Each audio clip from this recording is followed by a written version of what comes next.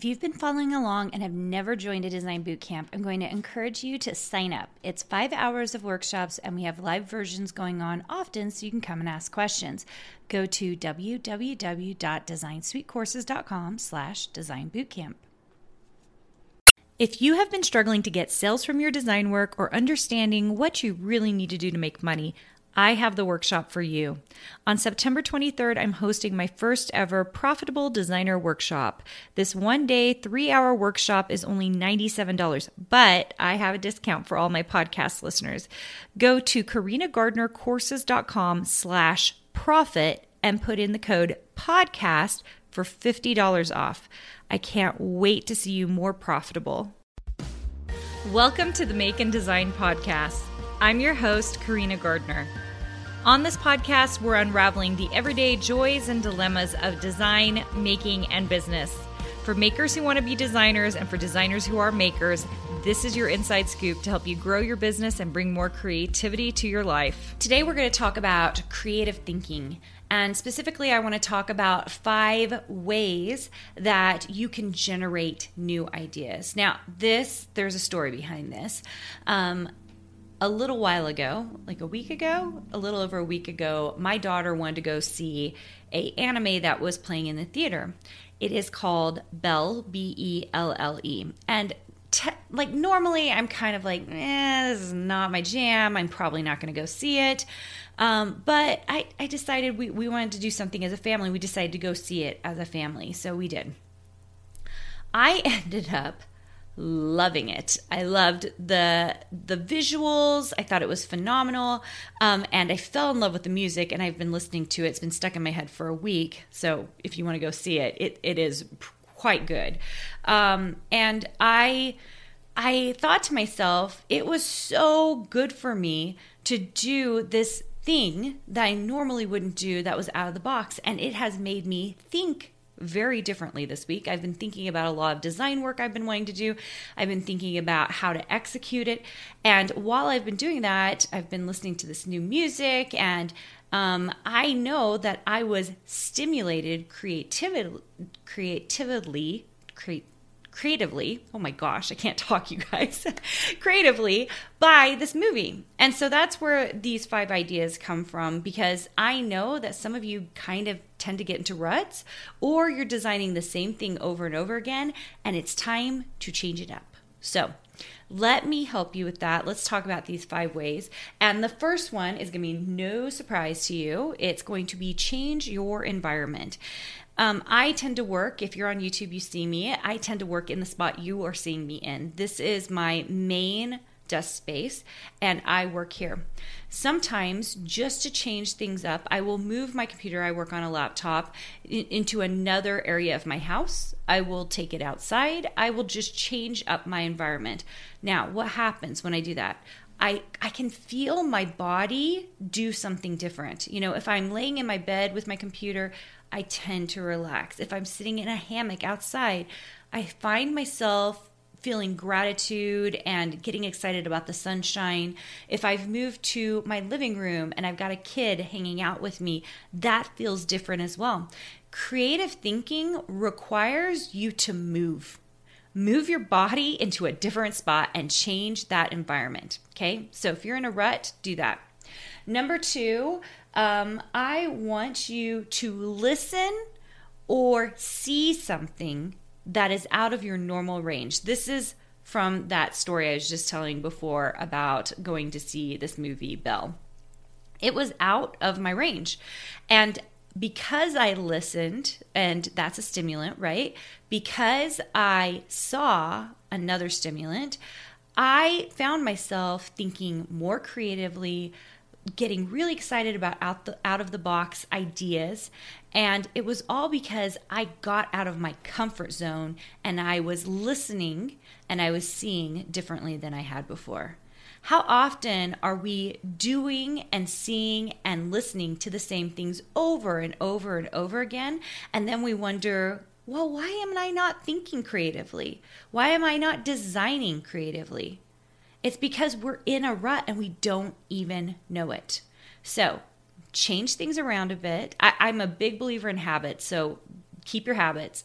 But change things up a bit so that you can get outside of your comfort zone, okay? Number 3 is do something outside of your comfort zone. So if you are someone who doesn't move a lot, maybe it's time to go on a walk.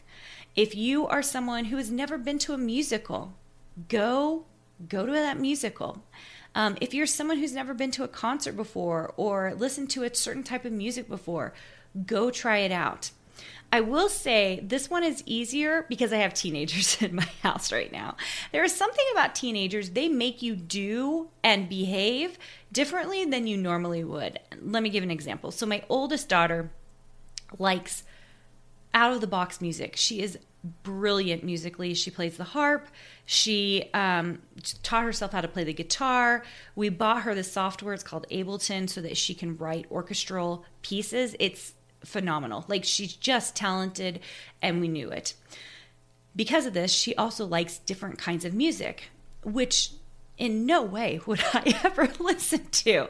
But because she loves this stuff, and I'm in the car with her, I will listen to it with her, okay? I will do things, behave differently. And I know this is a little different than number 2. Number 2 is listen and see differently. This is do differently.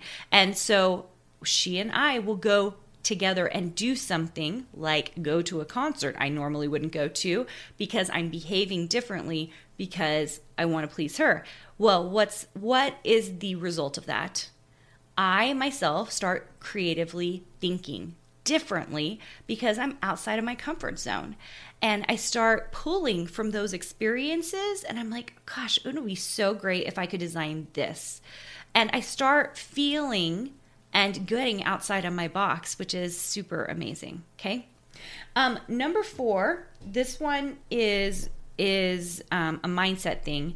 And it's especially important because to do good creative thinking, we have to make sure that we are self-aware, okay? And the specific thing I want you to be self-aware about is your self-speak. Okay, so what is this? This is the words we tell ourselves every day. Some of you, I know, do not talk nicely to yourselves.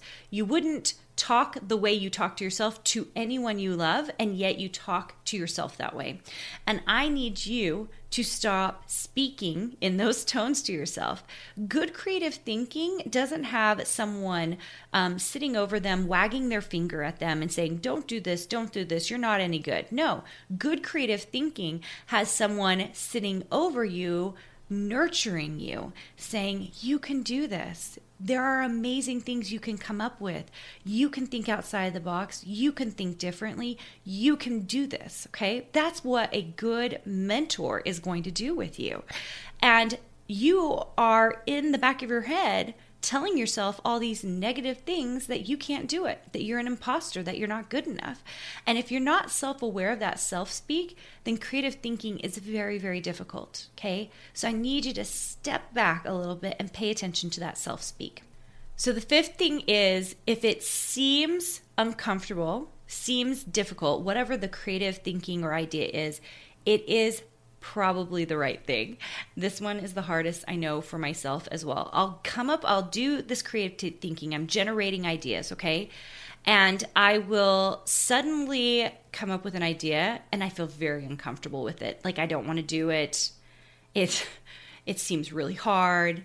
Almost always that's the best idea, right? That is the best idea, okay? So I want you in your creative thinking process as you're generating new ideas is that don't discount the uncomfortable or the hard things because they're there for a reason, right? They are there for a reason. And you can really sit with that for a little bit and might find a wonderful way to implement it. It might not be something you end up using, but it might be something wonderful. I remember this kind of actually happened when I first started designing villages. Before that, I was designing a lot of flat, like surface pattern design stuff, because that was my wheelhouse. I knew how to do that very well. When I started going 3D, and you guys, if you are here because you want to become a surface pattern designer, this is where I'm talking about, like, it becomes a little harder, but it has has served me so well. Once I stopped thinking like a graphic designer, which is what I thought of it as back in the day, and a surface pattern designer, and made the transition and thought, no, I can be more than that. I can be more than these flat things, and started really thinking three-dimensionally and started building these things. And the first time was this, like these villages I started building. It was out of my comfort zone. It felt hard, you guys. It felt so hard. And some of the things I teach in my Design Suite program on this, where I'm teaching you how to build the 3D stuff, like you guys are doing it and maybe it doesn't feel that hard, but it's because I had to figure out how to do that, on my own. We didn't teach that in graphic design school. I didn't teach that at the university. We taught flat design work. And so when I had to step out of that comfort zone and figure out how things worked 3D, which is more of an industrial designer type thing to do, it was hard. It was uncomfortable. And it's still not easy for me, okay? I think a lot of people in my program think, oh, all this design work must just come naturally to Karina. And that is not the case. Most of the time, design work that's hard is hard for everybody, okay? It's just who's going to work through it until they figure it out to make it happen. Right? So I love creative thinking. I think creative thinking really leads to great ideas, generating great ideas that then become, for most of us, I hope those of you listening to me, designs that become money-making revenue for you, right? Like design work. And every good design was sparked with a great creative idea. That's just the way it is. So that's why I'm really talking about this today, because I want you to be thinking creatively. I want you thinking creatively about this so that you can move forward. Now, if you are interested, I do have an amazing freebie that you can download. You can get that in the description here. The name of that freebie is 7 Tips Nobody Will Tell You About Becoming a Surface Pattern Designer. I like to dispel the myths, and I know you appreciate it as well. So many of you have reached out to me, and you're just grateful that I'm telling you the truth about things. So if you want to grab that, go ahead and download that. I would love for you to understand more about surface pattern design, graphic design, 3D design. I mean, at the end of the day, design is just design, right? Some of the names are sexier than others. And if you like that, you should join me in a design boot camp. It is 5 days of live talking with me, learning what you need to do strategically to be a paid designer. And that is usually the piece that's missing in the design realm. You can go out there and take lots of amazing digital courses. I think there are some phenomenal ones out there, but they're only going to teach you design work, and many of them won't teach you how to get to next level design work. And most definitely, I have not seen it. Will they teach you actually how to get paid as a designer? They might tell you, go get a contract, and they might explain some of those things with it. I am telling you guys right now, 99% of those designers are not getting contracts. Contracts are hard. So if you want to learn more, come to a design boot camp. I can't wait to talk to you about it and dispel those myths, but also really teach you how to make money, which is huge. Okay. All right, guys. Thanks so much for joining me, and I will talk to you soon. Hey, did you know that you can visit me at makeanddesign.com to learn more about this podcast and join my VIP group for weekly freebies? I can't wait to see you there.